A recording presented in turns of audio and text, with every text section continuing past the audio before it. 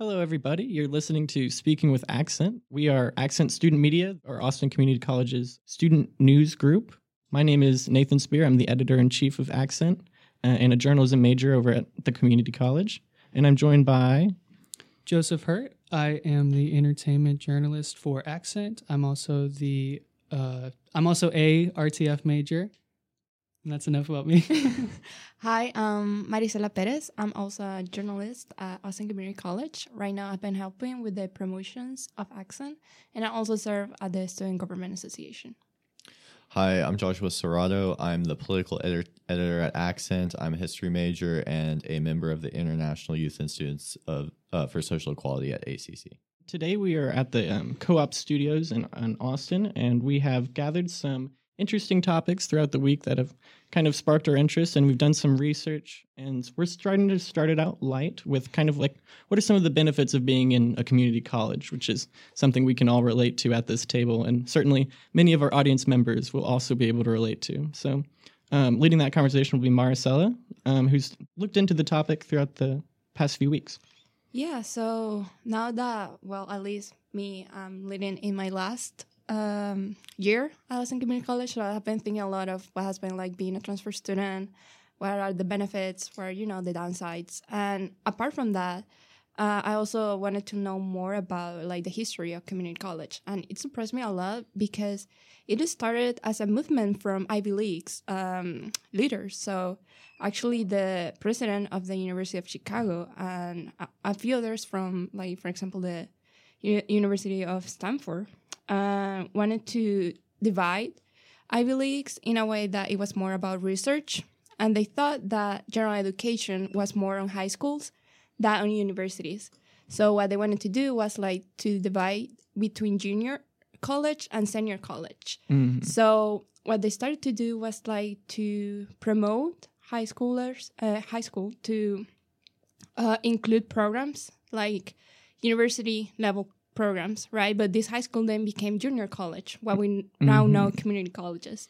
So what they were doing is that only the ones that could get an associate's or graduate from those junior college were the ones that could go to the senior college, right? So it was more like an elite kind of movement, like only these kind of people could actually transfer to these big universities. But community college was like a necessary step, like high school almost, into going into like an advanced college? Exactly. Like they wanted to, they don't want to take like general education on them because they thought like universities shouldn't be like that. It should be more about research, like advanced research. Like a focused study kind of thing. Exactly. So like, that the first 2 years of university is more about general education. So they were like, that should be on high schools or another kind of institutions.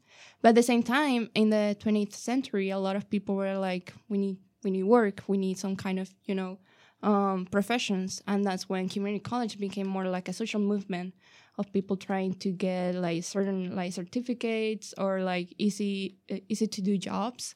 And that's when community college also became what we see now, which is like you can either transfer or you can just get a certificate on associates and do any kind of job. That's kind of funny because I feel like there is such a stigma nowadays about like community college being just second high school. Exactly. So it's weird to think that in its origin, it literally was just a second high school. Yeah, exactly. So that surprised me a lot. And I think like thinking that into consideration and now seeing like how a lot of Ivy Leagues are actually looking for community college to join the universities, and how even a professor, Ted Hatchie, had said like how much liberal arts education is more in community colleges than the same Ivy Leagues. It's like tells you a lot how much our education has changed, or maybe us as students in regards how we see education itself. So I just wanted to ask you guys like how has been your experience so far? I know most of us have done like different kind of like courses and different timelines at ACC, but just hear your perspective, like what you like about being a transfer student. Should we start with me? Yeah, sure. I think it feels underwhelming in a lot of ways. It feels like second high school. I definitely relate to that, but I don't know. Like I see people on like Snapchat and Instagram, and they're having a lot of fun at like these 4-year universities, and it just feels like, damn, like why didn't I go there? But I think it is definitely like a great opportunity, and it is like what you make out of it. And I think it helps people save a lot of money, and it's like it's really cool. Maybe a little bit underwhelming at times, but I don't know. That's what I think. I can agree partially. Like definitely with like the objective things with like it's a money saver and like there's definitely so I'm also like finishing off my journalism degree over at Austin Community College. So I've been there for a couple of years now, 2 or 1 over 1. And so yeah, there's definitely like initially starting out definitely that feeling of like, oh, I'm missing out on that 4-year experience like with dorm life and all that like sort of thing. Dorm life was a big one for me and like that sort of sense of community. But I like the reality of like a community college and that like it's not just like people, I guess, of the same age group, you know, like doing the same things or like kind of having a similar backgrounds almost, or just like being formatted into having similar lifestyles, you know, like with dorm life is like they're living identically almost. But with Austin Community College, it feels like there's a lot of freedom of like course choice and stuff, you know, like you could, I think a big problem is taking courses at Austin Community College that are like general education courses is just because like that's what I was doing initially. And that's just kind of like not exciting. And it's like, I could be doing this at a 4-year. And so that's what's disappointing. But what I couldn't be doing at a 4-year is taking like jewelry making classes for like really cheap or like going to like the student farm, you know, in Elgin or doing all these like music credit classes, you know, that are like part of my interest, but not something I'd be wanting to drop a bag on at UT for, you know what I mean? Something I noticed is like there's a real sense of like, not everyone, of course, but I think there's definitely a lot of people who are, this is like their life, like this is their goal and like they're going to do anything to get there. And this is like one opportunity for them. They're really making use of it. That's something I noticed. Yeah.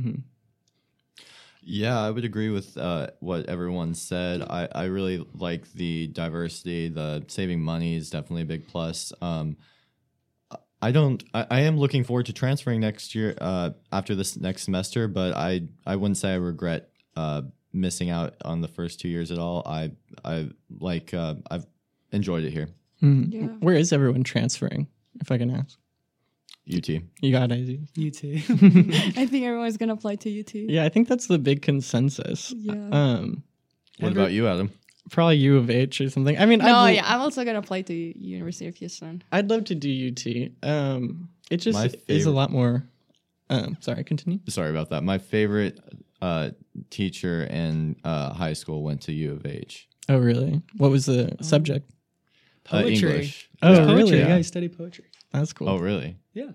They have a really cool like script writing, like playwriting, like courses there, and like they do have some like film stuff. Obviously, it's overshadowed by the Goliath that's UT, but I just mean yeah, like with UT, it's kind of just it's more choosy on like who's getting in. You know, it's not its acceptance rate is like really low. Yeah, and I also think that in community college you have like, you know, the opportunity to have like more personalized education. Like the classes are not big. You get that opportunity to talk with your professor, to maybe get to know your classmates a bit more. But I'm kind of scared of like transferring and getting that shock of like, you know, 40 students in one class, and then you're so like away from the professor, you barely listen, and then you're all scared to go into office hours. Yeah. I'm kind of scared of that, and like, you know how easy it is to get lost in the I feel like between the people. Yeah, I feel like ACC is pretty coddling in that way. Like you do have so much access to these resources like counseling and like your class selection, and also financial aid. Like what you were saying with like personalizing your degree plan is like kind of like what I was trying to reach out earlier. Is like, so like me personally, I've been doing this journalism track, and a lot of these courses I was doing in an early college track in high school.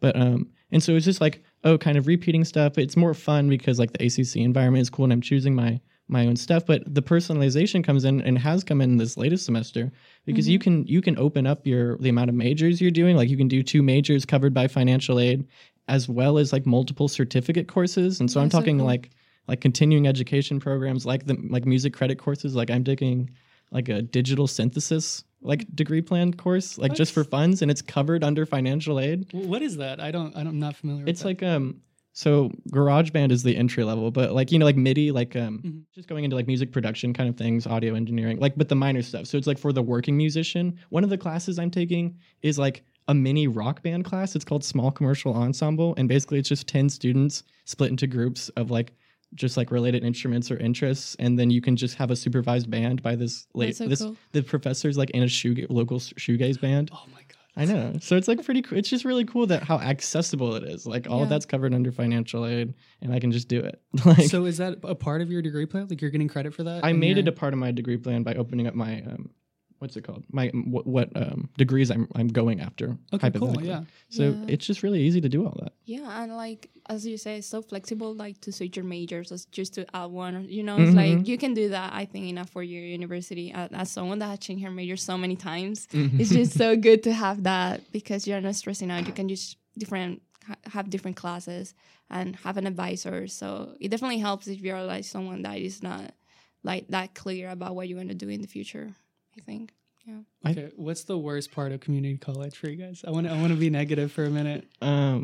I would definitely say like early on, I would have definitely agreed with you. I do Uber driving for a while, and so when you're going downtown Austin, you're going to see flocks of like college students that are the same age as me, and they're all friends hanging out and right next to their campus, like walking around. And even my parents both went to UT and they're always talking about it. So it definitely is almost like a FOMO feeling, like with dorm life and like missing out on that element of like shared like youth community, I guess, you know what I mean? Like in a college space, seeing like that stuff you see on TVs. But I feel like one, in this economy, it's unreal. And it's unrealistic. And two, it's also very much, idealized. Like it's kind of, I don't know. I feel like the movies have kind of propagandized it a little bit because I feel like life, if like as someone who's like living for themselves and like has siblings who did the dorm life thing, it's like the flexibility and freedom of like being able to like have that independence as opposed to just like living under a school is like really cool. Is a really cool thing. So I guess for context, this is my first semester, so I don't have as much experience under the belt as Adam. Right. I think on my side is like if you don't have like a good advisor or you don't know pretty much the resources, it can be very, very confusing to get around and find like the right courses you have to take. Like if you're paying out of pocket, then you might waste money if you took the wrong class. And then apart from that, you worry about the credits that you have. Like, are they going to transfer? If not, are they going to reject me because I have so many credits? And also, all the college application of like, okay, I have to, it's not only about having a good GPA, I think. It's about actually, being involved with something that you have a good resume to upload.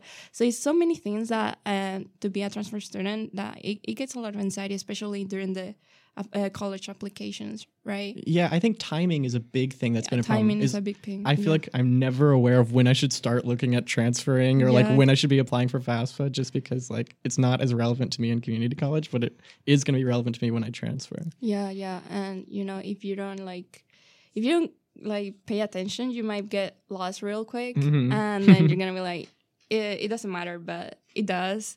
So I think like I don't know how is the high school experience here in regards to applying to university. I don't know if it's harder from a freshman perspective or a transfer perspective, but I know like freshmen have more like more chance in a sense that the amount of like students that can be accepted in a university as transfer student is lower than freshmen. So I think you're always competing a lot if you're a transfer student. What do you think, Josh? I don't like having to transfer because I have to do the college applications all over again. Right. Yeah, it's just like we're just stalling. We did a mini application to stall for this bigger one later. Is what it feels like. I hate the bureaucracy. It sounds so college student of me, but I hate how like you go to one department and they tell you just to go to another one, and then they tell you to go back. And it's just like an endless circle. That's a big thing with ACC too. Is it's just such a big school. Yeah, exactly. And also, it's 50 years old. Happy birthday! But it feels like it's so new as well. Yeah. Like it's changing so much. I feel like there's departments that are getting total reworks and stuff. So like it's like finding access. Like it seems like sometimes they don't even know where those resources are accessed at the moment because like it's been changed recently. No, I had a really rough time to find a good advisor, and even I went in person. They were like, "Sorry, there are no appointments and all of that," and they didn't seem to care to help me. So I found another person that was an advisor, and she just helped me to find one for me. So it's like if you don't know people, they're not gonna help you sometimes. Yeah. So that's very stressful. I will counter that though and say that my experience with advising has been really really good. It has been really good. Like we shouldn't disparage them too much because personally I've benefited by a lot. chance though. Like you just like get a good Right. advisor, Yeah. and it kind of just it sucks. It's a process for sure, and especially because advisors are so necessary at this stage, like this college stage. Like in transfer colleges, you need a good advisor, and so like having easy access to that one is important. That is the time for this segment. Let's go ahead and move on to the next one. Cool. So who are we moving on to? Did we want to do Joseph? Did you want to go next? Sure. Yeah, I'm open to that. So my topic is I asked everyone to find a movie or TV show that they're interested in that recently came out and kind of just talk a little bit about it. Like what are you guys excited about? So I want to start with Marisela. Okay. Well, I think you know which one I'm going to talk about because we watched it together. But we recently watched The Boy and the Heron, but it's actually the translation would be How Do You Live? That's actually the name in Japanese. But it's by Studio Ghibli, and Hayao Miyazaki directed it, and he created the story. And it's the first film in 10 years that Studio Ghibli released. Oh, wow. Yeah, and they did it like without marketing, without trailer. They just pretty much put it out there. And I really liked it, but basically the plot is about a boy called Mojito, right? And he just lost someone really important in his life. And it's during during war in Japan, and they just have to move to another part of the country, or is it England? I remember. No, it's another part of Japan, and so he loses his mom. That's not really a spoiler. His mom dies in a fire, and they move to their aunt's house, which is like in the Japanese countryside. Yeah, and then he starts like seeing this kind of weird bird, which is the heron, and that they start like a relationship or like a friendship, and this heron is gonna take him to this kind of world between the living and the dead, and that's where he's gonna like basically explore his own grief, but also like explore this magic world where he's gonna find another family members and all of that. Cool. So for those that don't know, Studio Ghibli did like movies like Spirited Away and like Princess Mononoke and Howl's Moving Castle. Howl's Moving Castle. Yeah. So do you think it was keeping true? Like, how do you think it compares to those previous like iconic works? I don't want to hype it up too much, but it's my favorite now. It's my favorite Studio Ghibli movie. Yeah. I think it's his best thing. I mean, he's been doing this for so long, and it's just like... I think it's crazy how he just never runs out of creativity and imagination. It's a new story? It's a new story. Wow. Yeah. And it's like a mix of everything you have seen. Like you see these kind of patterns of like, you know, magical creatures, like spiritual concepts, or this kind of spiritual travel that the main character has to go through. And war. I mean, Japan and wartime, that's like a big thing. It's actually the I read that is his most personal film, because first when he was a child, his dad worked in a manufacturing air force, and that's what the boy's fathers do. And also during creating his film, he had this idea of like that each character will have like a meaning, right, of the people that exist in real life. So he's the boy, and then another. Let me find his name. Is it? The co-founders of Studio Ghibli, Takeshi Honda. Hisao Takahata he died in 2018, and he symbolized the great father, the great uncle. Oh, wow. Okay. Yeah, so he changed the whole storyline because he couldn't deal with the grief. Like, he completely changed that. And it's also about his own grief, right, in the story. And this Boy and the Heron is basically like...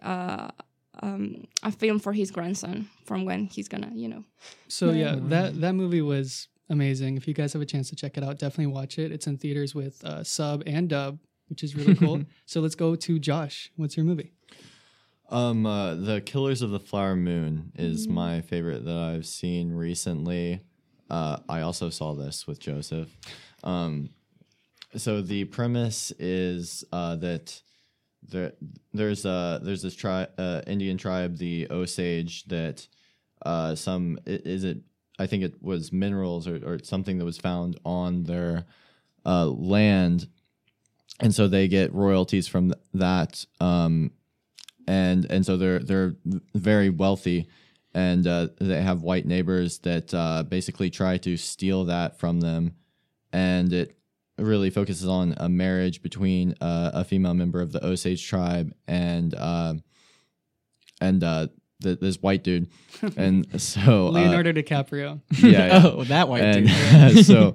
so that is the premise of the film. Okay, cool. Well, and you enjoyed it? Isn't it a longer film as Yes, It's over 3 hours yeah. long. Yeah, it's way too long. well? Too long, you think? It was too long for me, I guess. It was Okay. worth it for me. Yeah. Well, Josh did fall asleep. Yeah, that's what I Okay, was you weren't thinking supposed to say right that. um, For like 10 minutes. For now. a third of the movie, which That's is like not 3 true. hours long. No. cool. What were the like kind of themes it was speaking on? So it's like an Indian tribe. Is it like the director like close in that sort It's of? Martin Scorsese. Oh wow. Martin Scorsese. It's not Oh, Scorsese. excuse me. He's my god. Okay. Cinema's Scorsese. beloved. that's a red flag for a lot of people for you to say that on air right there. Really? Martin Scorsese? Is your god? Yeah, I Well, think so. he's universally beloved, I think, as far as filmmaking goes. Yeah, he just has that stigma about film bros about him. You know Okay. what I mean? I'm kind of a film bro. It's fine. Cool. You're moving on to mine, or Yeah, I mean, did you have anything else you want to share about it? Not really. That's it. I think the movie's really visually amazing. I think it has a lot of cool people: Jesse Plemons, Leonardo, Robert De Niro, and then there's the Osage actress. She gives a wonderful performance. She's really good. It is really long, but yeah. cool. So Adam, Well, I'm sticking with the holiday spirits. And I did a film I watched recently. I don't know if it's still in theaters. I don't believe so. But it's called The Holdovers, directed by Alexander Payne. He wrote it with David Hemmingson after they saw this old French film in 1935, and it had a similar plot, which I thought was interesting. But basically, it's set in 1970s New England. It's got this boarding school. You're in this boarding school with a bunch of classic like boys, and it's honestly like got this very vintage feel. They didn't use film cameras, but they used a vintage film coloring to kind of give it this feeling of like you're watching an older movie, like you're watching not like that a classic film, but something out of the 70s. For Yeah, sure. like- and I had no idea they used digital cameras for yeah, that. it was like one digital camera and that they focused on, but they used their cinematography was like their post production on that was like really impressive. I feel like because it does look really good. I think The Graduate is a comparison that gets called on a lot, and Definitely. it's just kind of like its look and sort of feel. But it's set in this boarding school in near Boston in the 1970s. It follows these boys who have to stay over at their school, Barton boarding school or something, Barton Academy. They have to stay over for the holidays because their parents aren't able to take them, and so they're under the watch by one of their professors who's like really strict and kind of notoriously very tight and not very well liked among staff and the other students. But soon as like time continues, there's one boy who thought he was originally going to leave. His name is Angus, and he thinks he's going to leave. He ends up actually needing to stay because his mother can't like take him over the holidays because she's going on a date with his stepdad or something. And so he ends up having like a bonding moment with like a really like visceral, not visceral, but sort of a coming of age. yeah, kind of, yeah. Is it a coming of age? Yeah, yeah. I think I would in a for way. him definitely. I would say so. The movie itself is sort of like Catcher in the Rye. If anyone's read that, it has similar vibes. I think. Okay, cool. Like in what like the main character? In the way it's kind of like an angsty, teen going around the city. Yeah, that makes sense. But I don't know. It's let me read what I have written here. I just really like it's almost like it just feels very homey and simple in its nature, but still very effective in getting you to have like an emotional reaction to it, and that's almost amplified by its simplicity. Like so you're just following like the relationship between Paul Hunnam, the history teacher played by Paul Giamatti, and the student Angus Tully, as well as this cafeteria worker Mary Lamb, who had a son who recently died in the Vietnam War. I believe, after graduating from Barton. So it's kind of like following these different perspectives of that sort of old New England academic life, like just kind of like following. It's like a period piece, but a subtle one in that like you don't even really. It's timeless. In that you're talking about themes like war and academia and affording it and stuff, but also it's setting you in there because like the issues they're facing of like the wars, the Vietnam War, and like this sort of like the standards of the time are what's affecting them, and that sort of thing is what brings you into like that time period really effectively and gives you kind of an interesting look at it. I also think it's kind of funny. I think its humor is really effective. I think it does a lot of like physical humor, like physical comedy, not in like a ridiculous like Jim Carrey. It's a little bit slapstick, but like with the chase scene and like when Paul Giamatti, who like obviously he's just a funny looking guy, even without the lazy eye that they give him, which I feel like is a reference to Sartre, like Jean-Paul Sartre, who also had a lazy eye. Really? I never thought of that. I think it is because I mean they look pretty similar in the film. And he smokes a pipe too. Yeah, exactly. Yeah. So but anyway, like he has this like scene where he's like drinking and he like stumbles into bed, and I don't know, it's never like modern references or things that like seem like out of place or just like we're trying to get like a family laugh in, but it's just like, hey, these are just genuinely funny things that work within the story, and are just here to soften it up, and it's a gorgeous film. So I think everyone should watch it. So I'm gonna push back a little bit. I didn't love it as much as Adam did, and for me, it's just like I didn't have as much of a personal connection to it. I had like a hard time feeling, I don't know, like in the mood, like just relating to it. For me, I think it's still good. I'm curious what other people think. What do you guys know? Have you guys seen it? I watched the trailer and I was like, that looks bad. I'm sorry. Wow. No, it's just a sweet little story. I will say the pacing at the beginning is a little weird. Like they introduce all these boys that are going to be staying over the holidays, and then like by the second act, like all of the boys except for Angus are gone. So it's like we've been introduced to all these characters and like these dynamics just for them to be kind of irrelevant until the last scene at the end. So I just thought that was kind of like, I agree. Like they were missing, like they just wanted to get to the story, but they had a weird way of getting to the story.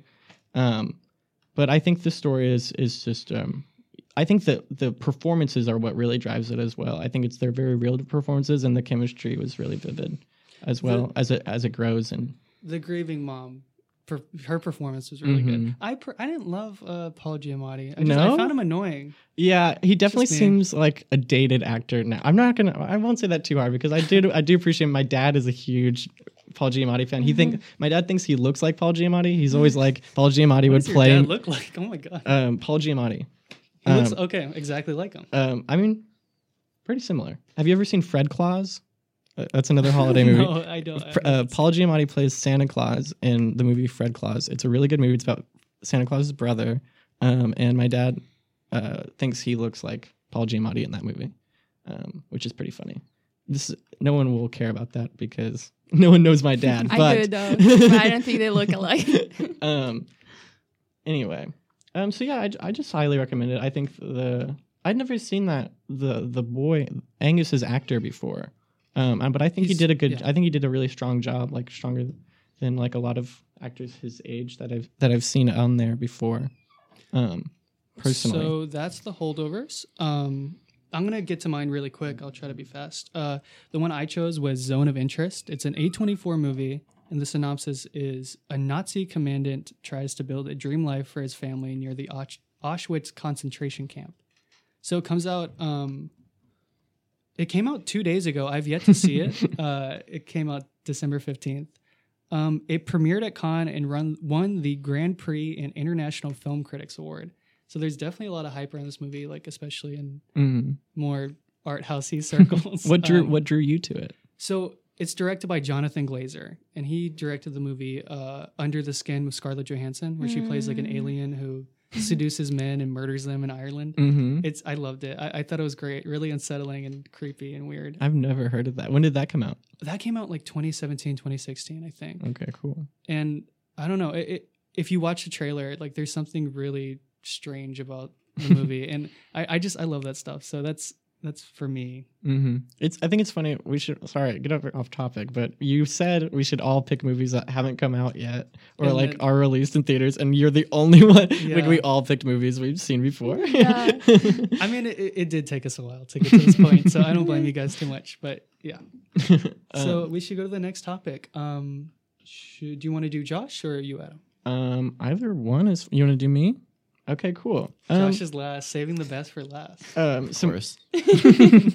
mine is a little meta, I guess, in that I'm going to be talking about like kind of just some related to some like debates and like discussions we've been having recently about what the role of journalism is and how it's changed since like it began being popularized maybe in like the early 20th century, specifically with like having neutrality and or like objectivity. So I was reading this book called The Invention of Journalism Ethics by Stephen J. A. Ward.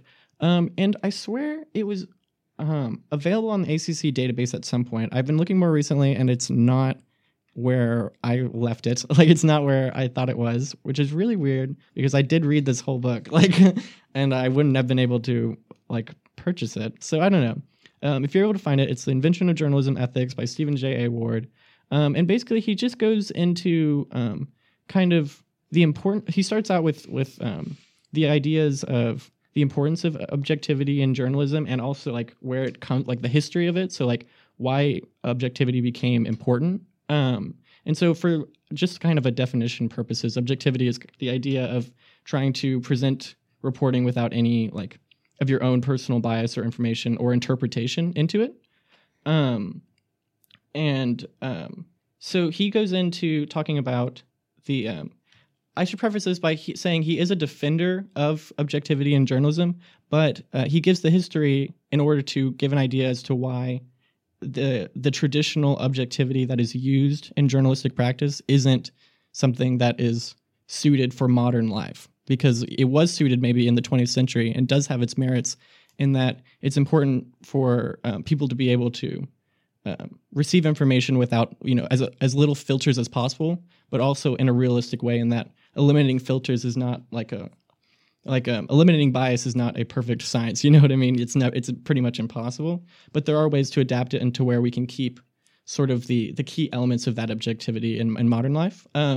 So I guess I'll start with just saying like the history of it was really what was interesting to me is it started post World War I. America and like kind of modern life was having some huge problems with a little thing called propaganda. It was crazy. And so people were like realizing, the power of if press is working with the government or press is working with ideas, then like that's going to have crazy, like that's incredibly effective because people's information are like swayed as well. And so like another thing that was kind of like leading people towards understanding the power of like public opinion is the big thing is like if you have control over public opinion, you've got control over everything. And so that was being like, talked about with like intellectuals, like, like Marxist theory and all that is like the public opinion is the big thing that people want. So, getting access to controlling public opinion is super easy when you have media working with, an entity with an agenda. You know what I mean?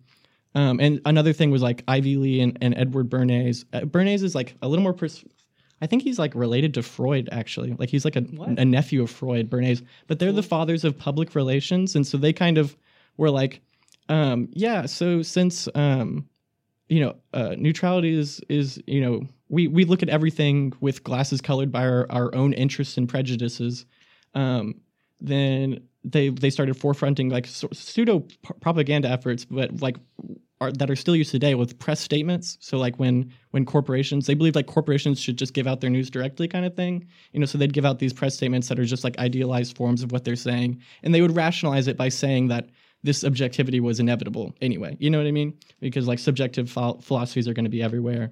But it was kind of just a way to like really get in there with sort of using media for like a enterprise gain. You know what I mean? Like private enterprise gain.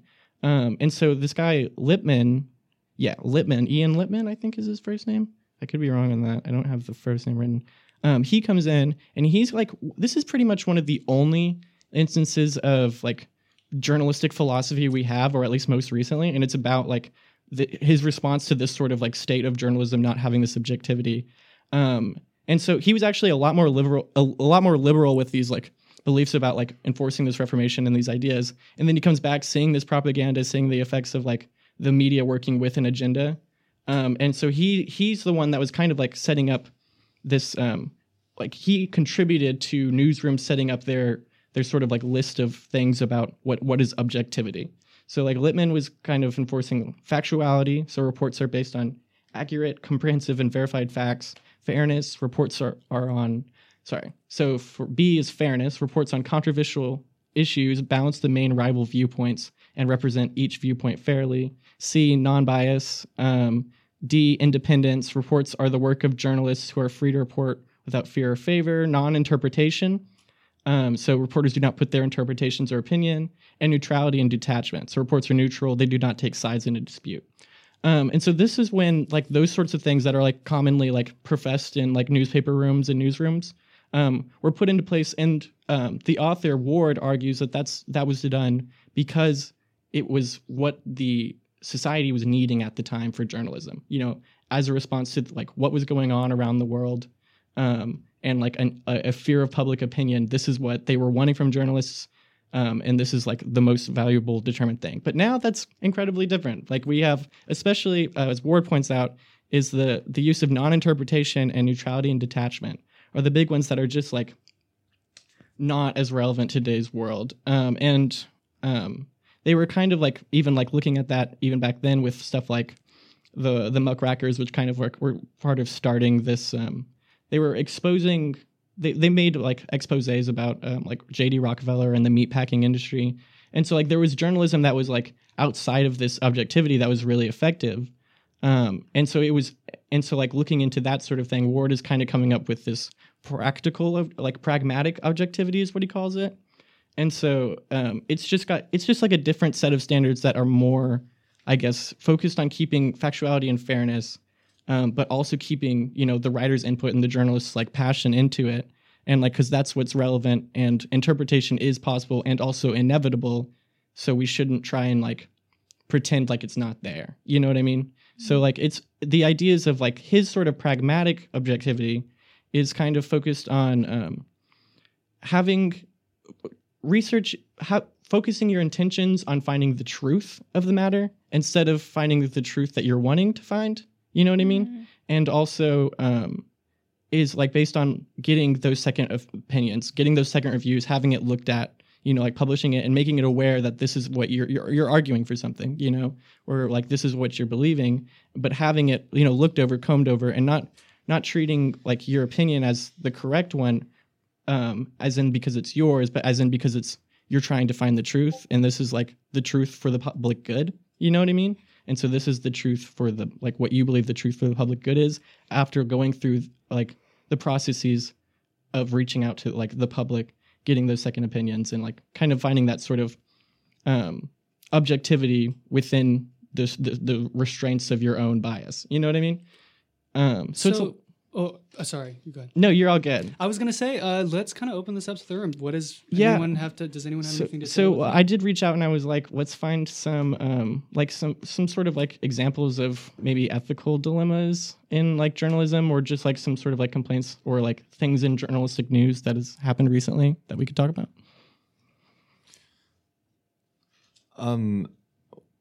As far as how the media today approaches just simply reporting the events, as you say, I don't think that really exists very much. To give an example, with Julian Assange and other whistleblowers, they've either been blacked out by the corporate press like New York Times, other sources, or they've been slandered and attacked as terrorists, as a threat to national security, and they haven't been defended.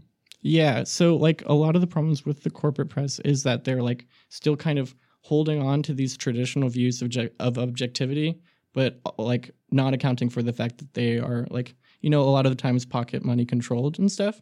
And so like a lot of the things that you'll see with reporters like that who are taking a stance of like having their own interpretation and like publishing journalism that is like,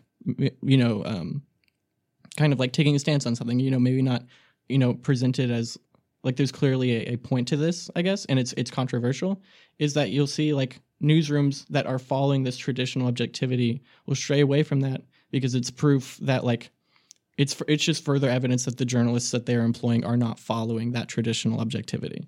Does that make sense? So like when you have like examples like the journalist who was fired, or the several journalists who were fired from the New York Times for like supporting Palestine or like voicing their support, well, they were doing that like purposefully with the knowledge that they would get fired because like that's just within the rules of like those sort of traditional objectively aimed journalistic like practices, is like you can't express your opinions like because it has to be under the guise of that non-bias. Now, I'm not saying that non-bias isn't there, and that's why it's partially problematic to deny that you're having that bias, like by like, not allowing these sorts of journalistic or like silencing these voices, because like it's denying the fact that your own bias is there. Right. I would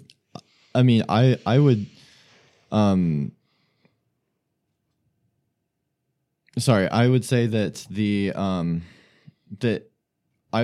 it would be my opinion that it's the responsibility of journalists really to stand up in cases like the genocide going on in Palestine, especially in the context of how it's been reported.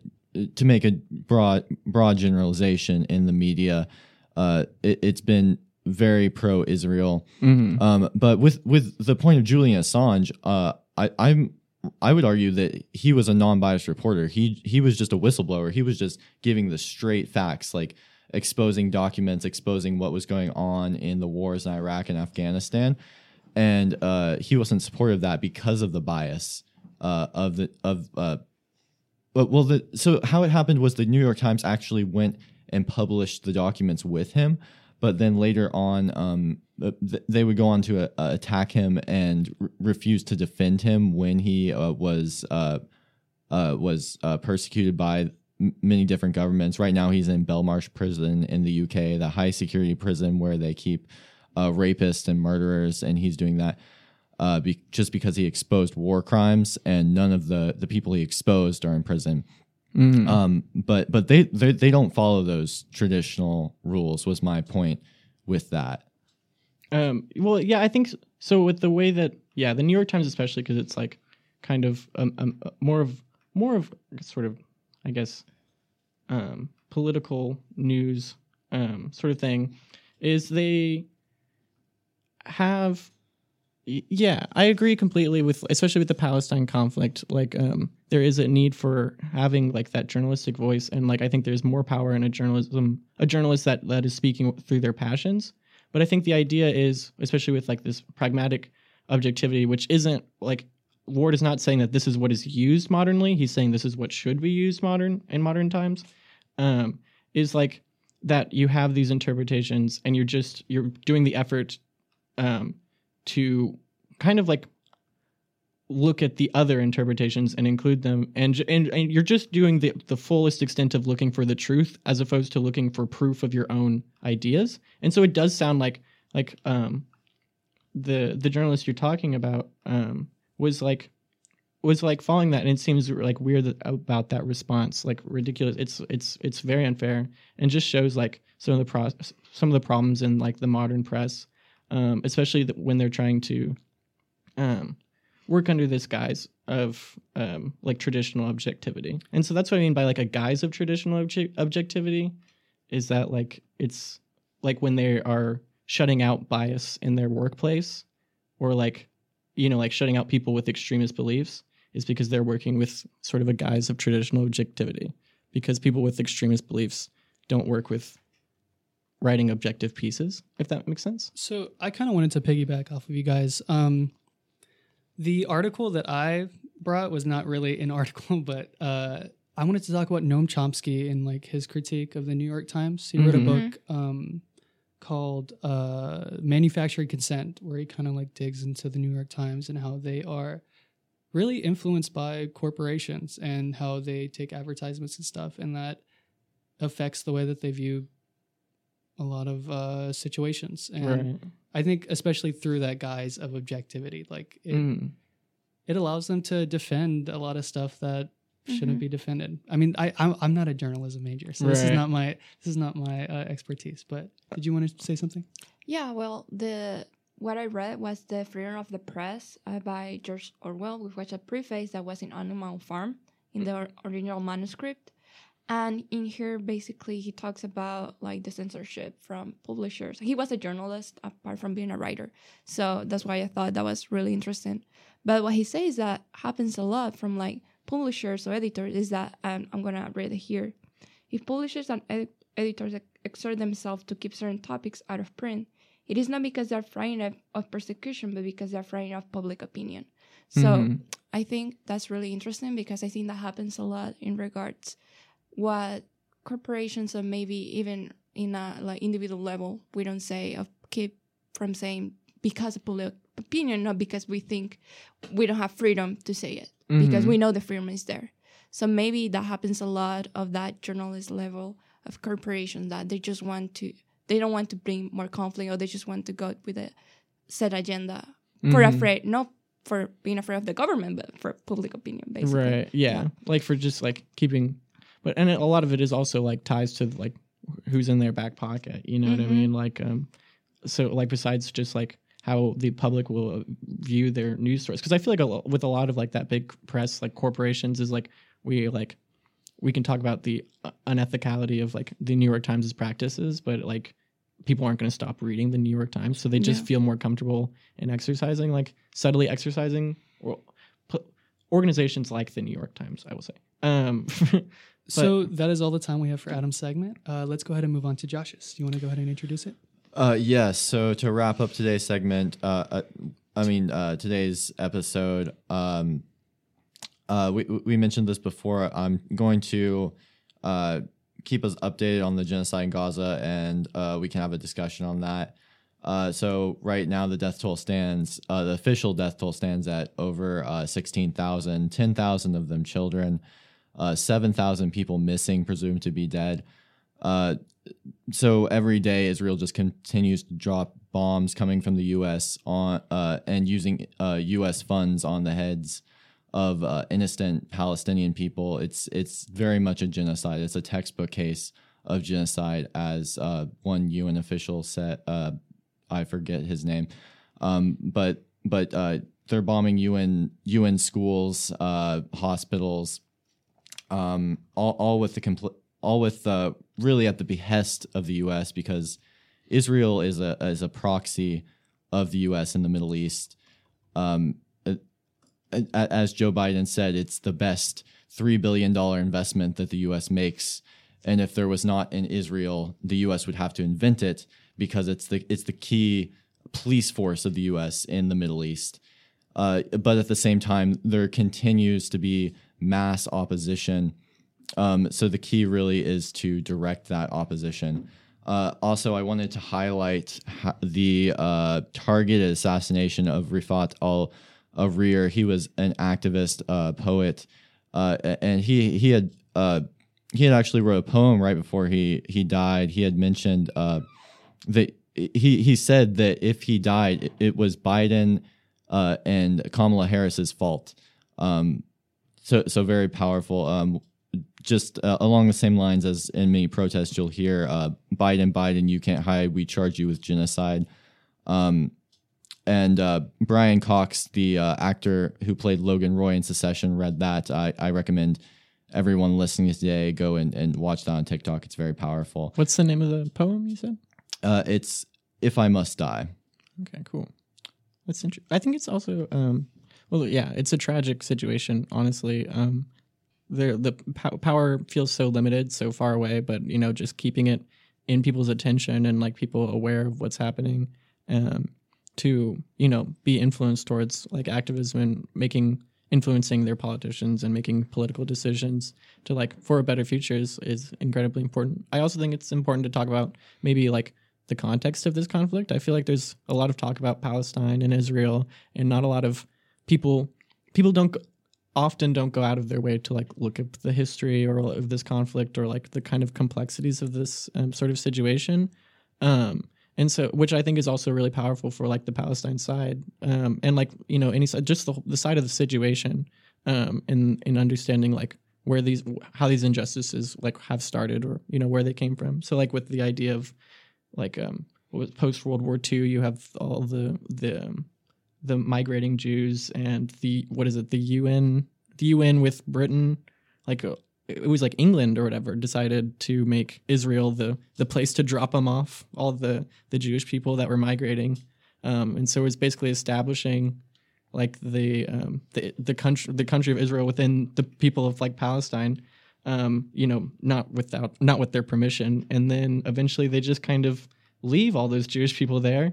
And so obviously conflict is going to start between the two parties there, especially when the Jewish communities are expanding pretty rapidly, especially post conflicts, and repeatedly when conflicts are happening, because of the connection that Jewish community has had with, you know, the Westerners who have for some reason have such a play in this situation.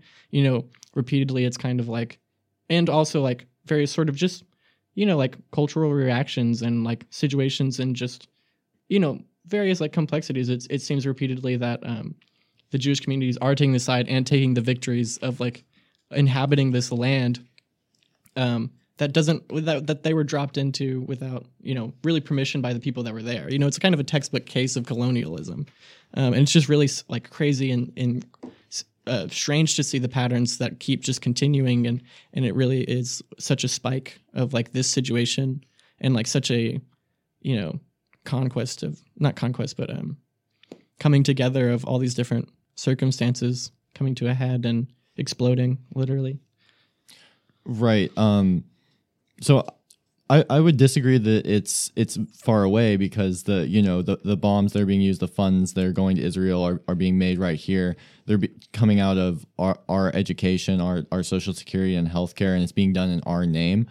So it's very much relevant to everyone in the United States and other major European countries, really everyone around the world, because of the precedent it sets. But I definitely agree with you that it's important to understand the history of it, of Israel was founded on the displacement of the forceful displacement of the Palestinians through the Nakba, which has been continually referenced now, with Israeli officials saying, this is Nakba 2023, or this is the new Nakba. What does that mean again? It's they have a meaning. Is that the holiday you're talking about, or? Yeah, I think they celebrate, but it just means the displacement of the Palestinians when Israel was founded, basically. Mm-hmm. It's like the Great Sorrow or something. Like I'm trying to remember what the catastrophe or disaster. Oh yes, it means catastrophe in Arabic. Yeah, you're right. So like that just gives insight into like how, like what the stigma is, like what the long-standing sort of relationship between these two bodies is, and like where it comes from, and like the perspectives of it. Like if like they have a like historical sort of like day of remembrance called the catastrophe, and where like there's systemic support for the side that had caused that holiday. It seems kind of I shouldn't say holiday, but that day of remembrance. It seems kind of apparently problematic. You know what I mean? So a question I want to ask you guys is, I personally am not as knowledgeable about the situation, and I feel like maybe a lot of people are not as knowledgeable as you guys, and like there's like a real sense of hopelessness like with what's going on. It feels like really anxiety inducing. So I want to ask each of you individually, like, what do you think you can do? Right. Like what can we do just as like, people over here, students over here. Mm-hmm. And I'd like to ask Adam first, and then Josh. So like, I think the idea is, well, there's just different schools of thought, I guess, with it. Is like, there's the idea of like Palestine like reaching its retribution in like with but to the extent of that is like what the big question is, because like there's the argument that like they should get their rightful land, like the land that was taken from also long ago, you know what I mean? And they should be facing the full support of this situation. But it's also like, with that, we face the fear of like affecting people that are outside of the situation. So like there's like Jewish communities that are living in that area that are unrelated, like just because of like historically it's unfair that they're living there, and their lives are being threatened. But really, I think the big issue with it right now is just the response that has been made to the needs, the needs of the Palestine community. Even though that request for needs was like a violent action, the response to it has been like an unprecedented violence, and not an actual response. It has been an attempt at extermination, it seems like, which is completely unjust. And so because the situation seems like it's just set up for Israel's victory, you know what I mean? Like there's just no, like systemically, Israel is getting no support, and people-wise, like they're not able to, like Palestine, I mean, systemically, Palestine is getting no support, and all these things. It just seems like Palestine's attempt to win at this through violent means seems not possible. So I think the most ideal way in a perfect world would be like a way for conflict first off to end, and then peaceful resolution, in that Palestine is compensated for a history of oppression that has been made, but in a nonviolent way. Because like another point is that this anger that has been fueling for like decades long in the Palestinian people is this is I guess a generalization, is like has like shown up in violent action, and a lot of extremist violent action, and like the extermination of like the entire like opposing side, which I think is also like an unfair thing, just because violence is not preferable. But sometimes like it is arguable that it is at this point continuously been the only way to attract attention. Mm-hmm. So let's hear from Josh for a bit. Right. So we're faced with a huge contradiction here. We have these mass protests involving millions of people just in the United States alone. And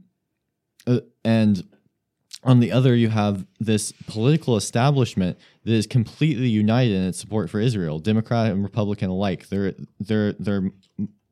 in lockstep, and they've only doubled down in response to the protests. They've had McCarthyite hearings expelling presidents of universities for not being tough enough on support for Palestine. I remember didn't they pass a resolution like kind of calling for the resignation, right? And the University of Pennsylvania, denouncing students who were protesting. Oh yes, they did. They called them terrorists. Yeah, that's insane. What school is that? I think it was a general Congress. They passed a resolution condemning student protesters. Jesus, and that's so like contradictory with their own like. Because you can tell they're scared of like what's happening in Gaza. Like they keep being like, "Hey, Netanyahu, maybe calm down a little bit over there." It's hard to support you this much when you're doing all this. But it's right, like with public opinion the way it is. Yeah, it's interesting because we were just talking about public opinion, but it seems that public opinion only makes them feel more isolated and causes them to lash out more. Who? The political establishment, the Democrats and the Republicans, even so-called socialists like Bernie Sanders, he's very virulently pro-Israel. Same with AOC. Now he's a Jewish man, correct? Bernie Sanders. Yes, but the the very premise that Judaism is equal to Zionism is anti-Semitic in itself. Yeah. Like many Jews have been at the forefront of the protest for the rights of the Palestinians because they see the same horrors of the Holocaust being perpetrated against the Palestinians. Mm-hmm. But back to the question of what can we do? We need to take this into our own hands. It's clear that the political establishment is not going to do this.